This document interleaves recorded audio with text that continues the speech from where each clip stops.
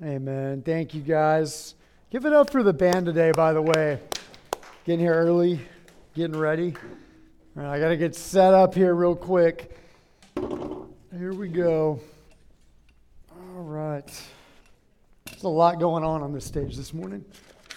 There we go. Perfect. All right. Ecclesiastes 1. Here we go. If you're like, why in the world are we doing this book? What does this have to do with anything? There's three things that every person deals with and can relate to. So I want you to think about which one or ones of these three you relate to. Here's the first one. In 2016, there was a word that became an official word in the dictionary. Up until that point, it was not recognized as an official word, but in 2016, official word. That word is YOLO, all right? And if you know what that is, you only live once, okay? And I went on a deep dive this week as I wasted a lot of time, and I found that the first usage of that word, does anyone want to guess when it was, the year? 280. No, 1993, all right? A little later than that. 1993, the first usage was found of the word YOLO, okay? But it was made popular by our good friend, the rapper Drake, in 2011. And in a song, he says YOLO, that's the motto, okay? That's his line. And the idea is it captures this idea, right, that we have a limited time on earth, so we want to make the most of it, okay? Everybody wants their life to count. Everybody wants to live a life without regrets. Okay, we live in a culture that is obsessed with success. Okay, we want to make it count. You only live once, so you've got to max out your time. And I want you to think about that. That's the first thing everybody deals with, this idea of success. How do I max out my life? How do I make it count? Okay, how do you do that? Think about that. Like when you think about how do you actually do that, how would you answer that? What about just this school year? Like if you don't even think about your life, you just think about this school year that you're about to embark on. What does it look like to make it count, to not have regrets, to live it to the fullest? You only live once. You're only going to have freshman, sophomore, junior, senior year once. What does that look like? The second thing that we all deal with and we can all relate to is this. There's another song, okay, less explicit, by Thomas Rhett, the country artist. It's called 16. I don't know if you've heard this song before, but the chorus goes, the line is basically, I'll be right where I want to be when what? Do you know the line? When I'm 16. So he's 15, he's looking at 16. He's like, man, once I can finally get my car and drive, I'll be right where I want to be. How many of you feel that? Okay, you're like, man, that day I get my license, I get my car, I'm free from my parents. They're not going to know when I'm with my girlfriend or boyfriend. I'll tell them I'm studying or something like that. Have any of y'all done that? Okay, that's what Thomas Rhett's thinking about, all right? He's like, I'll be right where I want to be when I'm 16. And then the next line, later on in the song, you know what he says? He goes, man, I'll be right where I want to be when I'm 18. Like 16, 17 wasn't as good as I thought it was going to be. But when I'm 18, okay, that's when things are going to change. I'm a legal adult. I have more responsibility. I can go to college. Like when I'm 18, things will be great. But then he keeps going and he keeps going. And the next chorus says, hey, I'll be right where I want to be when what? What do you think? When I'm 21. Okay, the day I'm 21, like that's a big deal. That changes things. I can get everything I want right when I'm 21. You see how this goes? Okay, but we do the same thing. Like we have the same thing. Like, man, when I'm 16, get my license, it'll be good. Okay, when I'm 18, go to college, it'll be great. Okay, when I get that first job, everything's going to be great. Okay, well, when I get that other job, everything's going to be great. When I meet the one, okay, everything's going to be great. And then when I get that house, but then I got to move into this neighborhood, and then I'm going to have kids, and I got to get them to do the exact same thing, and then I die, all right? And then they're going to do it. They're going to do the same thing. And so I would call this dissatisfaction. The second thing is dissatisfaction. The song's really a funny way of capturing a common experience that we all have, which is looking ahead to the next thing. Looking ahead to the next thing. Looking ahead to the next thing. I think we can all relate to that, can't we? To some degree. Okay, the third thing is this. I had multiple conversations over the past 3 weeks with people in high school that it was some version of a conversation of they were going through something really hard, and so they asked the question, why is God letting this happen to me? Have you ever asked that in your life? Like you've had something really hard happen and you've been like, well, God is good. God is loving. Like I know I'm a sinner, but like I'm a pretty good guy. I'm not like killing people or anything like that. And why would God let this happen to me? Like, God, why would you do this? For some of you, you might even be here today and you're doubting that there even is a God because of things that you've gone through. Okay, I had a conversation with someone very recently. He's not in the room, but he said that. He was like, I have been angry at God, saying, God, why are you letting this happen to me? So what do we do when life doesn't make sense? And we ask, God, why are you letting this happen to me? So success, dissatisfaction, and suffering are all things that we deal with every single day in different ways. And if you haven't, we're going to. And so I just want you to think about which one of those or all of them do you relate to in your life? Success, dissatisfaction, and suffering. See, this is where the book of Ecclesiastes comes in. It is going to be an answer to these three things. It's going to address the problem of success. It's going to address when we're dissatisfied. And it's going to address when we ask the question, God, why are you letting this happen? Okay, I'm calling this series Searching for God Knows What, and you'll find out more later because we, like the guy that wrote it, are on a search for something. And sometimes we don't even know what we're on a search for, but God knows what we're on a search for. And that's what we're going to talk about in the series. Ecclesiastes, if you look in your Bible, it is in the poetic or wisdom section of your Bible. There are 5 wisdom books. You know what they are? Psalms is a wisdom book. It's a song. It's poetry of worshiping God and applying our relationship with Him in any experience. Proverbs is a book of how to live wisely in the world. The third one is the book of Job, which is a guy that suffered. So how do you deal with extreme suffering? Song of Solomon. Oh, Song of Solomon. Maybe we'll do a series on it one day. I don't know. It is a biblical celebration of God's design for sex in the context of a marriage relationship. And so that's in there. So who knows? Maybe we'll throw that up there one of these days. And then there's Ecclesiastes, okay? Ecclesiastes is one of my favorite books in the Bible. And I'm going to show you why. It is one of the most confusing books in the Bible. It is a puzzling book.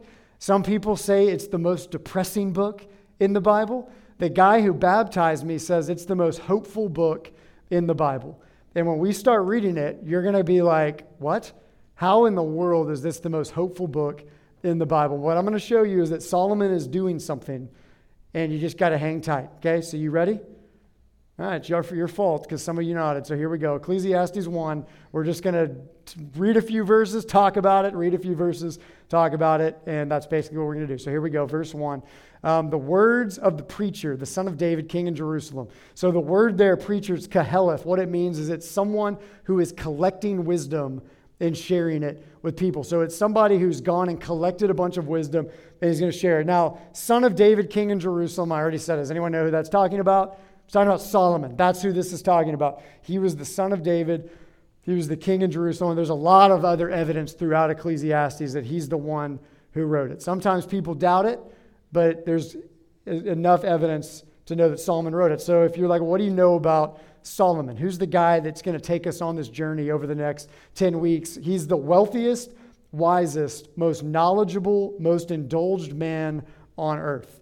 Okay, so the things that Solomon's about to tell us about success, dissatisfaction, and suffering, okay, if it's true for him, it's going to be true for us. If he can't find meaning in life and enjoyment and happiness under the sun, then none of us are going to be able to, because none of us has the resources, the power, the possibilities that Solomon did. And what most people think is that Solomon is writing this towards the end of his life as he's reflecting on his life. Okay, in 1 Kings 3, if you don't know much about Solomon, there's this famous story, and God's like, hey, I'll give you anything you want. Does anyone know what he asked for? He asked for wisdom of all things. So God gives him wisdom, but he also gives him success. So this is what I want you to think of, and we're going to talk about this more next week. Okay, let this blow your mind. He had 700 wives. Okay, 700. That's a lot. That's stressful. That's a lot of women. And then 300 concubines. So that's like loose women that he's just kind of doing whatever he wants with. That's 1,000 women that he's in a relationship with. So if you are like, man, I get all the guys and girls at school, compared to him, you don't have much to be proud of. You know what I mean? Like he He went for it. And we're going to talk about that next week. And you might be like, wait a minute. He asked for wisdom. That doesn't sound very wise to me to live like that. Well, ultimately, his downfall is that he doesn't live according to the wisdom that he's given, especially in this area of relationships with women. But we're going to talk about that more later. Okay, now think about this. He has the looks of a guy like Ryan Gosling. Okay, that's how he looks. He is well-dressed like a Peter Millar or like a Lulu model. All right, and if you're like, that sounds like you made that up. No, Jesus actually says it. In Matthew 6, Jesus says Solomon was well-dressed in splendor. Okay, he has the money of Elon Musk. You're like, wait, really? Yeah, he is still noted by secular sources as one of the wealthiest men to ever live. There are some secular sources that would actually say he's number one. Okay, he crashed the silver market, this is more next week, in his own kingdom because he had so much silver that it became as worthless as rocks. Okay, that's how rich this guy was. He created pools to water his gardens, and those pools were so big that they're still there today. Like you can still go visit the pools that he used to water his garden. How crazy is that? Okay, he has the power of the president. So he's powerful, he's wealthy, he looks good, he's got all of these women around him. He had everything, all right? And so what he's going to do, and it's crazy this is in the Bible, God let him do this. He's going to use all of his resources, which I love you, but I'm just going to be honest, you are never going to have, and I am never going to have. He's going to use his resources to run an experiment to try to find out what will actually make him happy. That's what he's doing. He's going to max out all of his resources, and he's going to try to see, I'm going to run this experiment. I'm going to figure out where can I find meaning, happiness, and significance. Okay? And so that's what we're going to do for the next 10 weeks is we're going to look at his experiment. We're going to look at what he found. Now, the first 14 verses, which we're doing today, and you're like, you just did one. Like, are you serious? It's not going to take that long. The first 14 verses are a summary of what Solomon discovered in his experiment. So first verse, verse 2, this is like the big conclusion, and it's really happy. It's going to make you really feel great inside. So here it is. Vanity of vanities, says the preacher. Vanity of vanities. All is vanity. If you're like, well, what is vanity? That sounds like an important word, given it takes up like half the verse. What does that even mean? Some translations in your Bible are going to use the word meaningless. Okay, now that's not the best translation. It also isn't as poetic, because if I'm like meaningless of meaninglessness is, I don't even know how you'd say that, but that doesn't sound as good. Okay, but the word is as hebel. Okay, it's like a vapor, it's like a mist, it's like a puff of wind or smoke. Okay, so think about a puff of wind or a puff of smoke in the air. Okay, we're going to talk about kind of what that is in a second, but he says, He talks about in verse 3, what does man gain by all the toil at which he toils, where under the sun? So Solomon's experience under the sun, he's talking about this broken, fallen world that we live in. And he realizes that there's something that's hard to admit when he observes everything. He says everything's meaningless. It's vanity. It's like a puff of air. Okay, now why does he say that? He says that there's really two reasons if you think about what a puff of air is, what a mist is. One is it's short.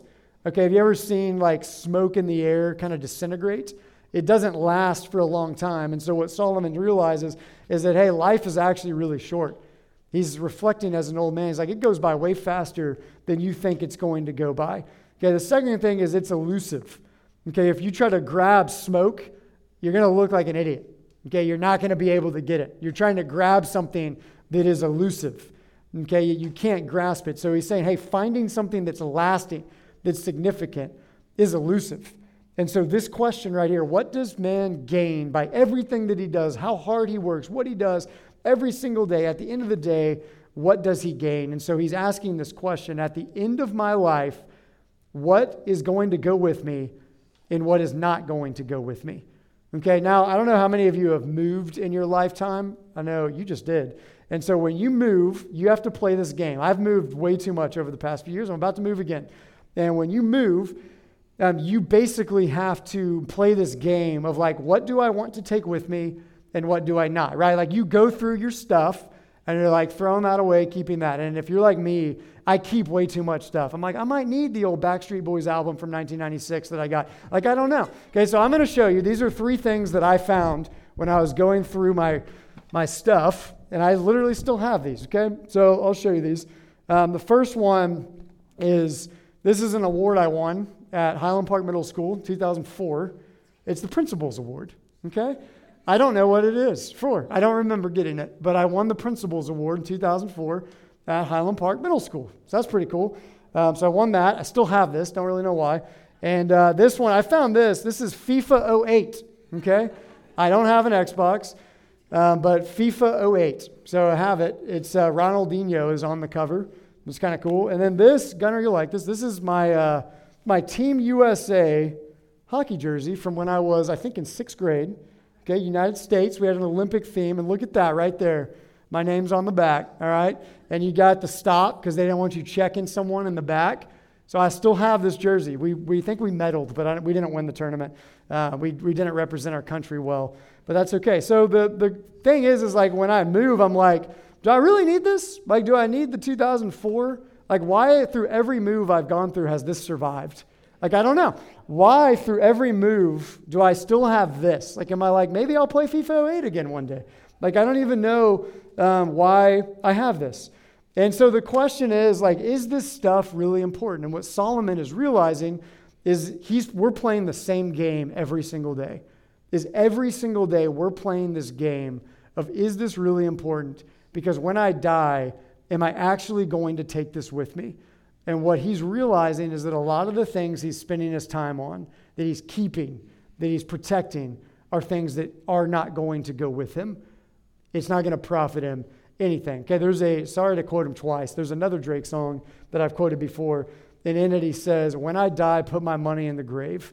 And I want you to think about that when Drake dies, imagine driving by his gravestone and just seeing a bunch of hundreds taped to it, right? What good is that going to do him in that moment? It's not going to do him any good.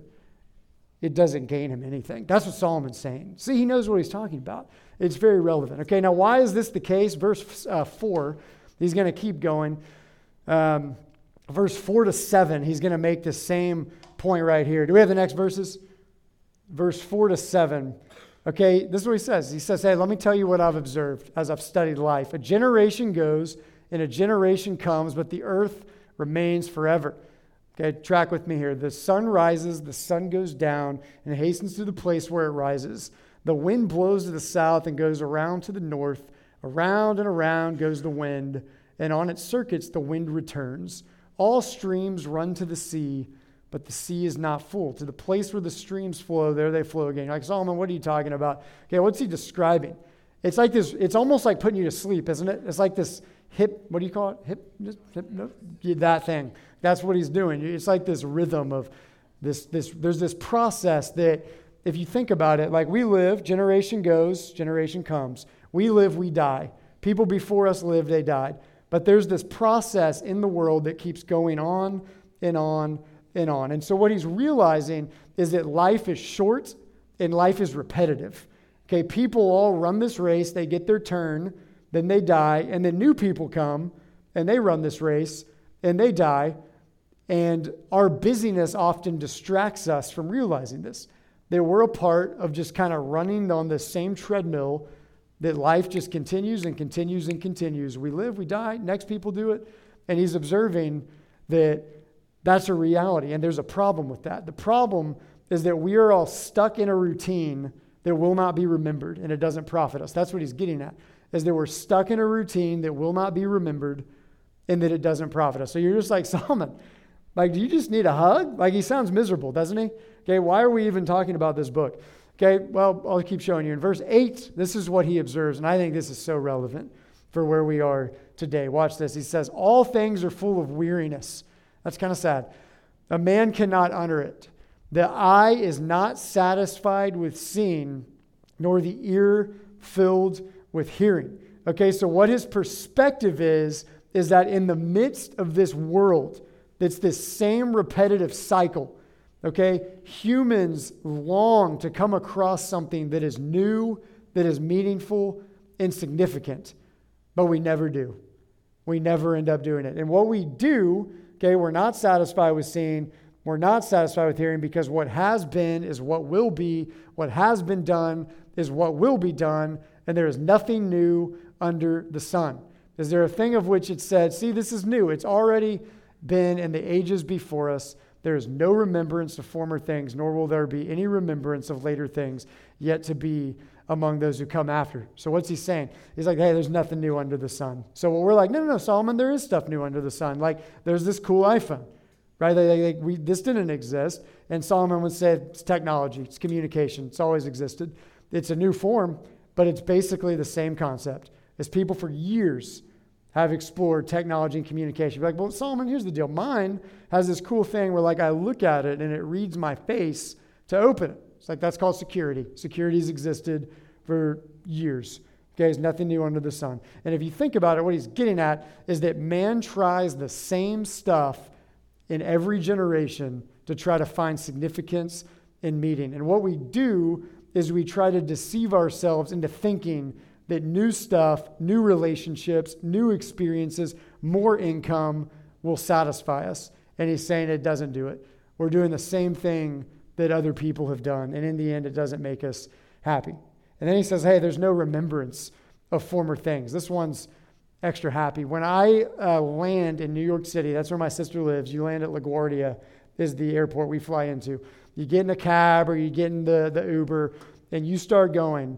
Okay, one of the first things that I always see whenever I go to New York and I land and I start driving. Does anyone know what it is? Huge graveyards, gigantic graveyards. Okay, it's kind of creepy. Like, you drive by it and it's like, okay, a lot of dead people, like right over there. It's very creepy. Okay, and what happens is that every time I've been there, the same thing is true. There's nobody there. Nobody's there. That I drive by every time when I'm there. And there's just tons of people that have lived the experience that we've had, right? And they're just sitting there. And a lot of times when people teach Ecclesiastes, the question they'll ask is this: how many of you know your great-grandparents' name? Okay, like, raise your hand if you know your great-grandparents. Okay, what about your great-great-grandparents? Okay, look how many hands are up, right? That's your own family, right? Like, that's not even that far. And we don't even know their names, right? And this is what Solomon is saying, is that way down the line, like, we're going to be forgotten. Like, we're going to live life, and that's what's going to happen, okay? See, a lot of people are like, man, I want to leave a legacy. But the reality is that everything that we're building, everything worldly that we're living for, in the end is going to fall apart. That these things are not going to last forever. And he's saying no matter how much we labor at them, it's not going to satisfy us, it's not going to last forever. We are running on a treadmill. And a lot of times we don't have any idea of why we're doing it because we're so busy. All right, now in high school today, what does this look like? I'll give you two things. I think it looks like pleasures and people. I think one of the ways we seek to try to find meaning in something new in the midst of the routine of daily life is we look for pleasures and people. So that can look like what we do on weekends. Okay, a lot of times people are like, man, I'm just having fun. But it's like, no, Solomon would say actually what you're doing is you're attempting to find meaning in pleasure for yourself to try to escape the repetitiveness of life. Okay, for some of us, it's people. We want to get people's approval and for them to affirm us because we believe that when we have the validation of people, that's going to give us a feeling of significance. Okay, it's like, well, how does he know all this stuff? That's like pretty intense to just throw that out there, right? Okay, this is verse 12 through 14, and this will take us to the end. I, the preacher, been king over Israel in Jerusalem. I applied my heart to seek and to search out by wisdom all that is done under heaven. It's an unhappy business that God has given to the children of man to be busy with. I have seen everything that is done under the sun, and behold, all is vanity, a striving after the wind. Okay, so this is what he's going to do, and he says it here. He applies his heart to seek and to search out by wisdom all that is done under heaven. So this is what he's going to do. I want you to remember this. He is going to apply his 5 senses to the 6 main human experiences that we all seek meaning for under the sun. All right? The 5 senses to the 6 main human experiences. Here they are: wealth, power, religion, okay, not Christianity, religion, friends and relationships, work, and pleasure. He is going to pursue those 6 things with his 5 senses. Those are the 6 things under the sun that we often seek to find meaning in.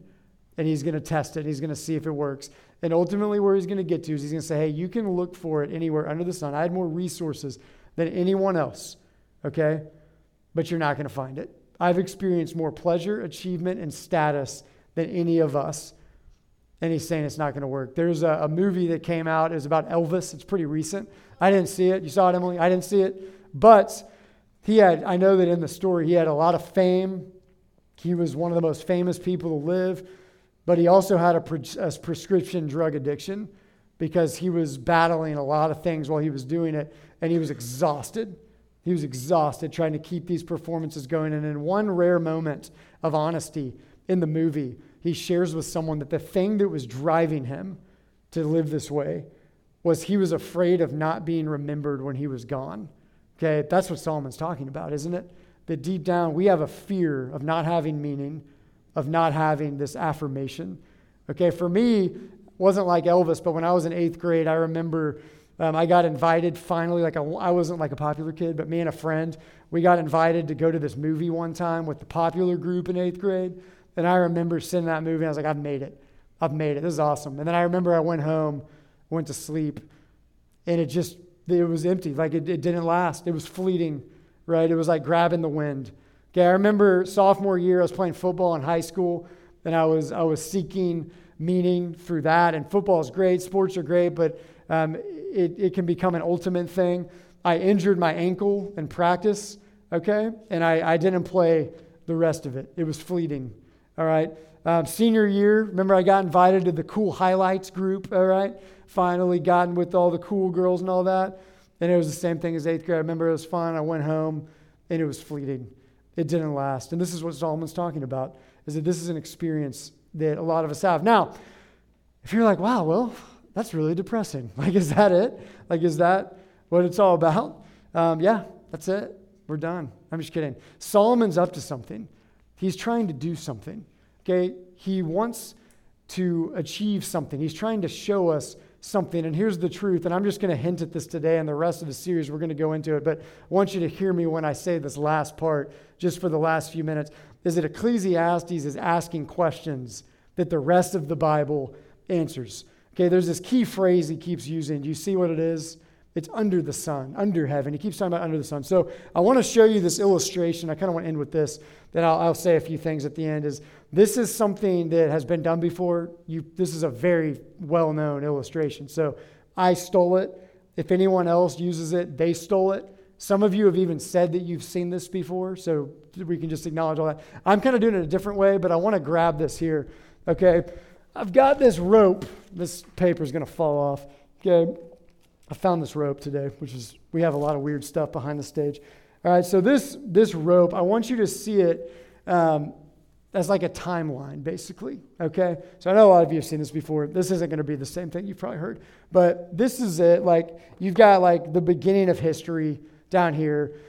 You keep going. You've got like George Washington. Shout out to George. I actually am related to him. Not bragging, I just am. And then Abraham Lincoln, Civil War. Like, was that before? That was after. So I don't know my history. And then you just keep going. And then this dot right here, the big green dot, that's your life. All right, so you live here. So this is where you are on the whole timeline, okay? And what Solomon is saying is that what a lot of us do, the temptation that we do, is all we do is focus on this dot right here. Like, all we do is live life under the sun, okay? All we do is focus on trying to maximize meaning and pleasure right here. And so what Solomon's trying to do is he's examining the green dot, and he's saying, I'm going to tell you you're not going to find meaning. You can do everything you want right here under the sun. You're not going to find it. So what is he trying to do? If we're realizing that under the sun we're not going to find it, you see what he's trying to do? He's trying to get us to zoom out and look beyond the sun. That's what Solomon is up to. C.S. Lewis says, if I find in myself desires which nothing in this world can satisfy, the only logical explanation is that I was made for another world. And what Solomon's saying is that your desires are not going to be satisfied in this world. You were made for another world. So what he's going to do is he's going to say, I can use my 5 senses to find meaning, but I'm not going to find it. There's a 6th sense that I need. There's a 6th sense, and it's the only way to find meaning. And the 6th sense is faith. Faith is the 6th sense, and it allows us to go beyond the sun. See, what we need something from beyond the sun to come and break the cycle of meaninglessness under the sun. And in Jesus, that's exactly what we have. In John 1, I'm not going to read all, but we have John 1, 1 through 5, and then verse 14 up here. It says that in the beginning, the Word was the Word was God, with God, the Word was God. The Word is Jesus. And what's cool is that the word in Greek, it can also be translated to mean meaning, that the meaning of everything was with God in the beginning. And in verse 14, look what happens. That which was beyond the sun, became flesh, and he dwelt among us. That something from beyond the sun came under the sun to live and die for people that can't find meaning under the sun. And in John 10:10, this is what Jesus says. He says, for people like you and me who are struggling to find meaning under the sun, I think we have it up here. He says that the thief comes to steal, kill, and destroy, but I came that they may have life and have it abundantly. So this is what's cool, is that he did not come to share truth about where to find meaning. He came to give it as a gift to people who can't find it. Truth then and meaning, it's not found in a proposition, it's found in a person. And this is what's amazing, is Jesus had everything that we search for. He had more than Solomon could ever dream of having, yet he left it all to die on a cross. Why? So that sinners like you and me can have real wealth, real honor, real love, and real meaning. You don't have to search for it anymore. The search can be over. You don't have to search for it under the sun because Jesus has given it to you beyond the sun. Without him, we'll keep searching for it. So I want to end with this, is what does this have to do with us today, this week? Many of us are trying to repeat Solomon's experiment. Like every day, a lot of us are trying to repeat his experiment. We are trying to build our life, our self-worth, and meaning on things other than God. We've taken good things and we've made them ultimate things. Why do you think so many people in Dallas go to church, Bible studies, ministries, but their lives look like everyone else? This is why. Because we're repeating the experiment that Solomon's reading. I have one of my best friends from high school. He followed Jesus in high school. He went into college and he repeated the experiment in crazy ways. I got into some really crazy stuff. And one day he was lost because he found out this is not meaningful. This is not satisfying me. He opens up his Bible. You know what book he opens to? He opens to Ecclesiastes, and he started reading it. And he calls me and he goes, this is true because I'm living it. And I'm telling you, Solomon, I don't know who this guy is. I'm like trying to figure all this Christianity stuff out, but I'm telling you this is true because I did this thing he's talking about, and it didn't make me happy. And God used it to show him that when you honestly evaluate your life like Solomon did, most people don't do that, but when you honestly evaluate your life, you'll be ready to develop the sixth sense of faith in Jesus, and you'll see that everything you're looking for is found in him. That's what we're going to talk about over the next 10 weeks.